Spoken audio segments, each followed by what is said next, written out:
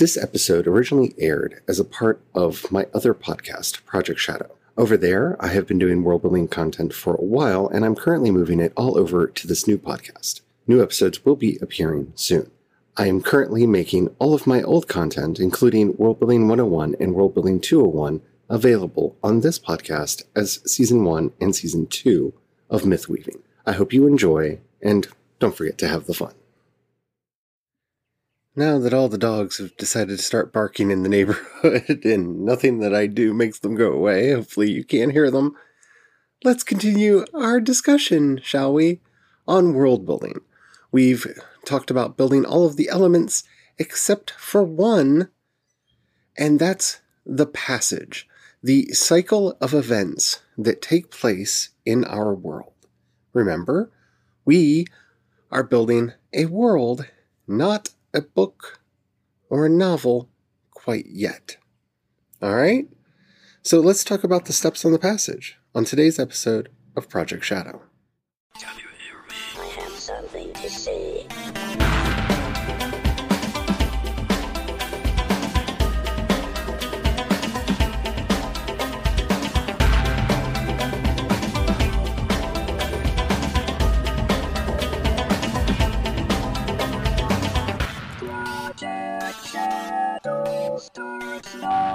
Hello everyone, how are you doing today? My name's C.E. Dorset. You might know me as the podcaster, Charlie. I said that backwards today.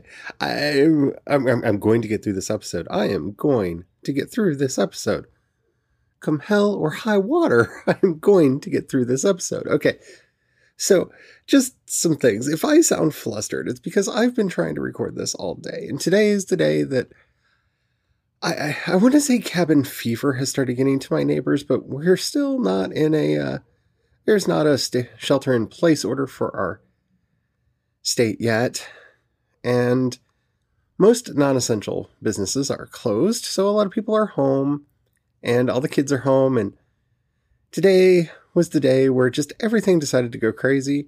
I had one neighbor burning what I'm hoping was plastic in their backyard today because it smelled like plastic. I don't know if you can hear that. Somebody got themselves a new motorcycle and are doing things with that. All of the dogs are barking in the street. There's been mowing, and there's just every time I sit down to record, like I wait and everything's quiet. I'm like, okay, now's the time. And then all the crazy sounds just like immediately start back up again. And it's been this cat and mouse game that I've been playing all day. And on top of it, my cats are chasing a fly that got into the house. And I haven't caught it yet, but they've knocked just about everything over that they could possibly knock over in their attempts to get the fly. It's been insanity. And I'm alone. I'm sitting alone in this house, and it's just been crazy all day. Alrighty, so I apologize for sounding flustered. I just thought I should give you a little bit of backstory for my life so you understand why I sound like this. Everything is fine. My nerves, on the other hand, are so frayed I don't think they're load-bearing anymore. So, yay. We shall get through. We shall get through. Alrighty, so back to world building. Let's just go. Okay, so we've built our model. And that's what we're going to be referring to everything that we've done up until this point. It is the model. We've started assigning archetypes. We have drawn a circle around the entity being transformed. We know the scourge, the cause of the problem, the holdfast. We know the hero, the marvelous element. We know all of the things that are going to get us here, there, and yonder. Now, this is one of those points where I can't stress this enough. If you really want to follow this method to the T, you need to get yourself a copy of John Bonnet, B-O-N-N-E-T, his book, Stealing Fire from the Gods, because I'm going to do a brief overview today of the steps of the passage, and Monday, I'm going to talk about the story focus. There's a lot of detail I am not going to be able to cover in this podcast series, mainly because we have so much we haven't even gotten to yet. We haven't talked about building civilizations or building cultures or building mythologies yet. Yeah, there's more. So 201 is going to be starting next week because I'm just going to go right into it because y'all seem to be enjoying this. So let's talk about the steps of the passage. The easiest way to conceive of this is that the steps of the passage are the hero's journey, except slightly modified. And they've been modified in two very important ways. One, they've been broken up into kind of epochs and eras where major events will happen that will cause change, that will then cause the next stage to happen. And half of this has been modified to basically be the creation of the holdfast. So what we're actually creating here is the history of the world, not the history of our book. Because our book, when we talk about story focus, will take a portion of this story that we're coming up with. And remember, you don't have to get everything. You don't have to get everything. The whole purpose of this process is to be iterative. Get what you can get this pass through, then build on it and build on it and build on it until you have the world that you're looking for. All right?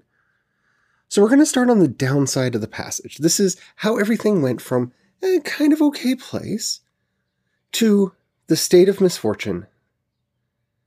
And then we're going to do the upside of the passage, which is how things go from the state of misfortune to the marvelous element, and then back again.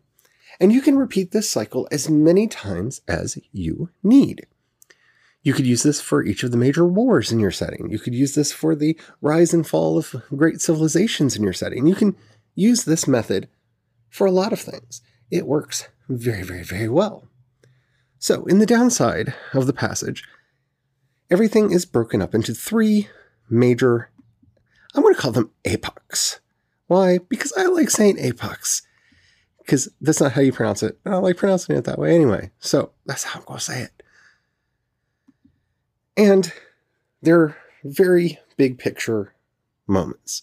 So on the downside, we have how the hero becomes the holdfast, how the anti-hero regresses, how the anti-hero becomes a tyrant, and how the anti-hero is rewarded. On the upside of the passage, we have four major epochs again. We have how the hero gets involved in the passage. We have how the hero is initiated, how the hero is humbled, and how the hero is rewarded.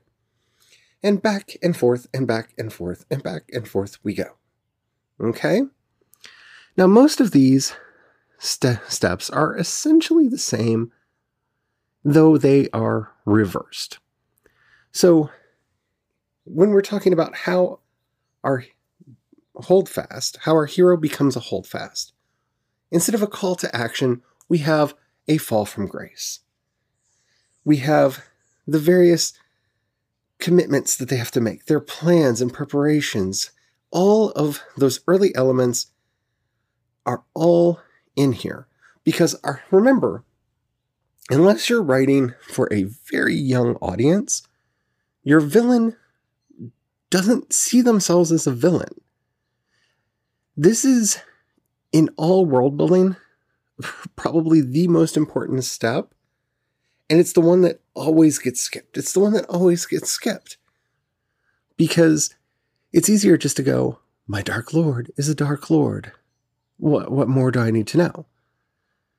You know, Voldemort had a bad childhood, but that still doesn't explain how he became the Dark Lord. Harry had a bad childhood. He didn't become the Dark Lord. And we can tease out the differences, but let's be honest, Rowling didn't. That wasn't the primary concern for her. One person is selfish, the other person is selfless. That inherent identity, which is a thing that she ardently believes in, unfortunately, is what makes the difference between Voldemort and Harry. And even with all of Dumbledore's protestations that with love, Voldemort could have been saved, let's be honest. According to her personal philosophy, a person is who they are born to be. And that's all they can ever be in life. Not that I'm bitter. So you need to think about your fall from grace. You need to think about what it is that they think they're doing that is good. And a lot of people are going to get really mad at me for this. A lot of people are, because anytime I mention the prequels, people get unhappy. But watching the fall of Anakin Skywalker really shows this. He doesn't become a Dark Lord because, evil's fun. He desperately wants to save his wife and child. He's so desperate that he will do anything, including give himself over to the dark side. He has a reason. That's how he falls from grace. Yeah, he has anger management issues. Yeah, he's got a bit of a dark side himself that prepare him for that. But all in all, he has a reason. Palpatine, we don't know. He might have a reason, he might not have a reason. He finally has a first name, and it's Sheev, and okay, that's fine. But we don't know his reason. And see, the thing is, even if we did, then we'd have to start asking about Darth Plagueis. What was his reason? What made him fall from grace? And this is where you can do this endlessly back and endlessly forward. You can just keep repeating this cycle over and over and over again. But don't. Try to focus as closely as you can to what will be most important to the narrative you're wanting to tell. But you need to figure this all out, because even if it doesn't show up in your story proper, it will inform the actions your characters take and make their actions more believable. Okay, so now that we have talked about how they are initiated, in the second phase, how the anti-hero regresses, this is where they first face reality. Something challenges them. And this is true for our hero and for our anti-hero. Something challenges them. They, for the first time, have to face the world as it is. If you're using the classic hero's journey that Joseph Campbell came up with, this is crossing the first threshold. This doesn't happen until phase 2. Everything prior to that is phase 1. It's what sets the character up to either fall from grace or rise as a hero. So everything up to that point, phase 1. Okay? Phase 2 starts right here at the crossing of the threshold. Something happens where they have to face reality. They are tempted, they are tried. Our hero doesn't always completely succeed in all of their trials. They don't, but, and this is very important, they don't completely fall in their trials. Our anti-hero might actually succeed in their trials, but never quite completely. There's always something there that taints it or that prevents it from being a perfectly clean victory, thus continuing them on their path either down or up, depending on the side of the cycle that they're on. This side of the hero's journey will take us from the crossing the first threshold all the way through to the final battle. All the way through. So everything that happens in there happens here. Okay? And then it kind of sort of half repeats. And this is the thing that gets changed in the Stealing Fire from the Gods method. When we get into part 3, which is how the anti-hero becomes the tyrant, or how the hero is humbled, this is actually the midpoint. Our hero has met the goddess. Our hero has gone through everything that they need to go through, but something happens and everything comes flooding back. All the bad stuff starts rising again. This, and by bad stuff, I mean whatever it is that is going to thwart their plans, whatever it is that's going to prevent them from completing their masterwork of either becoming our new Dark Lord, our new Holdfast, or becoming our new hero. And in this stage, we have the hero or the anti-hero have to face the state of misfortune, either creating it or destroying it. See, they've already assimilated the powers. This is actually the beginning of the return, if you're using your Joseph Campbell version of the model. They're trying to come back. This is the return threshold. But now they have to face the actual problem, the state of misfortune, and either bring it on or destroy it. And this phase ends with their symbolic death, whatever that may be. Phase 4, for the anti-hero, this is how the anti-hero is rewarded. For our hero, this is how the hero is rewarded. This is those final few moments that we see in the hero's circle, her hero's journey. This is the return. This is the mystical marriage. This is the rebirth. This is the ultimate boon, as Joseph Campbell called it. This is the moment where everything is healed, restored, and made better, or everything is corrupted, broken, and brought down, depending on which side of the cycle you're telling at the time. Now, I know I went through that really, really fast. I know, and I'm sorry. But don't worry, we're going to go through the hero cycle in a lot of detail in a future episode. The main gist of what I'm trying to get you to understand now is, for simplicity's sake, because we're still in this early stage where we're fleshing out our idea. We're slowly bringing our idea about. So all we need is the basics. So take your hero cycle, which you can easily find online, your hero's journey, put it on both sides, and remember, every time for the anti-hero, everything that should make them better makes them worse, and the hero cycle goes as normal. And this is both sides of our history. That's all you need to know at this point. And rinse and repeat as much as you need to do to tell your story. Maybe there was a previous golden age that fell prior to the one that you're dealing with, and you want to chronicle that so you know the names of some of the major cities or some of the legendary figures from back then. This is the method that you will use to create them as well. These are the heroes and the villains. These are the big pieces that exist outside your main story. This is how you determine their tale. Once you actually have this, we're going to start looking at, next time, the story focus. That's where your actual book, your short story, your novel, your novelette, your novella, whatever it is that you're writing, your screenplay, your stage play, that's where your actual novel will take place. And it could span large chunks of this wheel.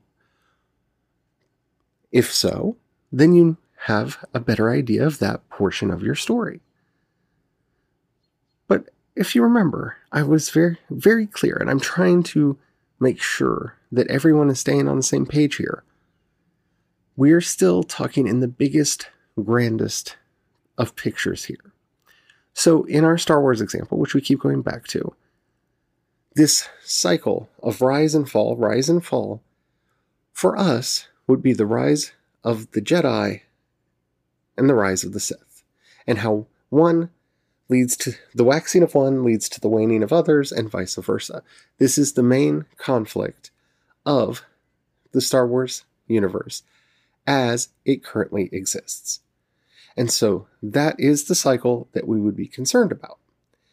Then we would go in and put our dots. So the 9 dots of the Skywalker saga would then take place, 3 on the fall side, and then the other 6 on the rise? Wrong. Then we would have 3 on the rise, and then we have a new cycle get started, and we kind of skip all the way down to the bottom. We skip, because there's that big gap between the Return of the Jedi and The Force Awakens. That's where that fall happens. That's where we figure out Snoke and the First Order and all of that. That all happens in that gap period. The Force Awakens is actually the first dot in our hero cycle going back up. And if you want to know why those movies had a lot of issues with them, when they were doing their world building, they didn't build the fall for that second cycle. And so they didn't have answers for the rising cycle. And it ended the way that it did. I mean, you can really see it in the world building here. And the main problem with those is not even that they had different writers, that they had different directors, different visions being brought in on each film. The problem is in the world building, that they didn't take the time to understand their cycles and the major events that took place in them. Who are the Knights of Ren? Who is Snoke? They didn't have firm answers to those. They didn't have a good reason for him to stay alive, and thus we ended up with the story that we got. So do your homework so you don't make a Rise of Skywalker. That's the moral of the story. And also do your work so you don't end up with the Suicide Squad. Because if they would have done this kind of work with that, or with any of the DCEU movies prior to Justice League, all of this would have been much better. Because they would have had reasons for things. Whether we had seen it or not, they would have made the movies make more sense. All right, I know that was a bit of a crash course and a bit of a cheek. I promise we will go through the hero cycle in more detail in the future. I want this to be a brief introductory series. And then when we start our 201 and the rest, we can really dig into the nitty gritty. Okay? All right. I hope you enjoyed the show. If you have any questions or comments or topics you'd like to hear discussed on the show, and please don't say the hero cycle again. I promise I am getting to it. I am. Down in the show notes, you'll find a link to the voice message system. Keep it short, keep it clean so I can use it on the show. I would love to hear from you. You can also hit me up on Twitter and Instagram. I am C. Dorset on both. And you can find links to everything that I do over at projectshadow.com. If you've got $1 you can pass my way, in the show notes you'll find a link for both my Patreon and community support. Thank you to everyone who helps out. It means the world, especially now. If you don't have any money right now or you don't feel like giving, that's perfectly all right. I really understand that, especially now. But if you know anybody you think would like any of the work I do, please share it with them. That helps out more than you know. Alrighty, well that's it for us today. I hope everything's going well for you where you are. Stay safe, stay well, and don't forget to have the fun. Bye.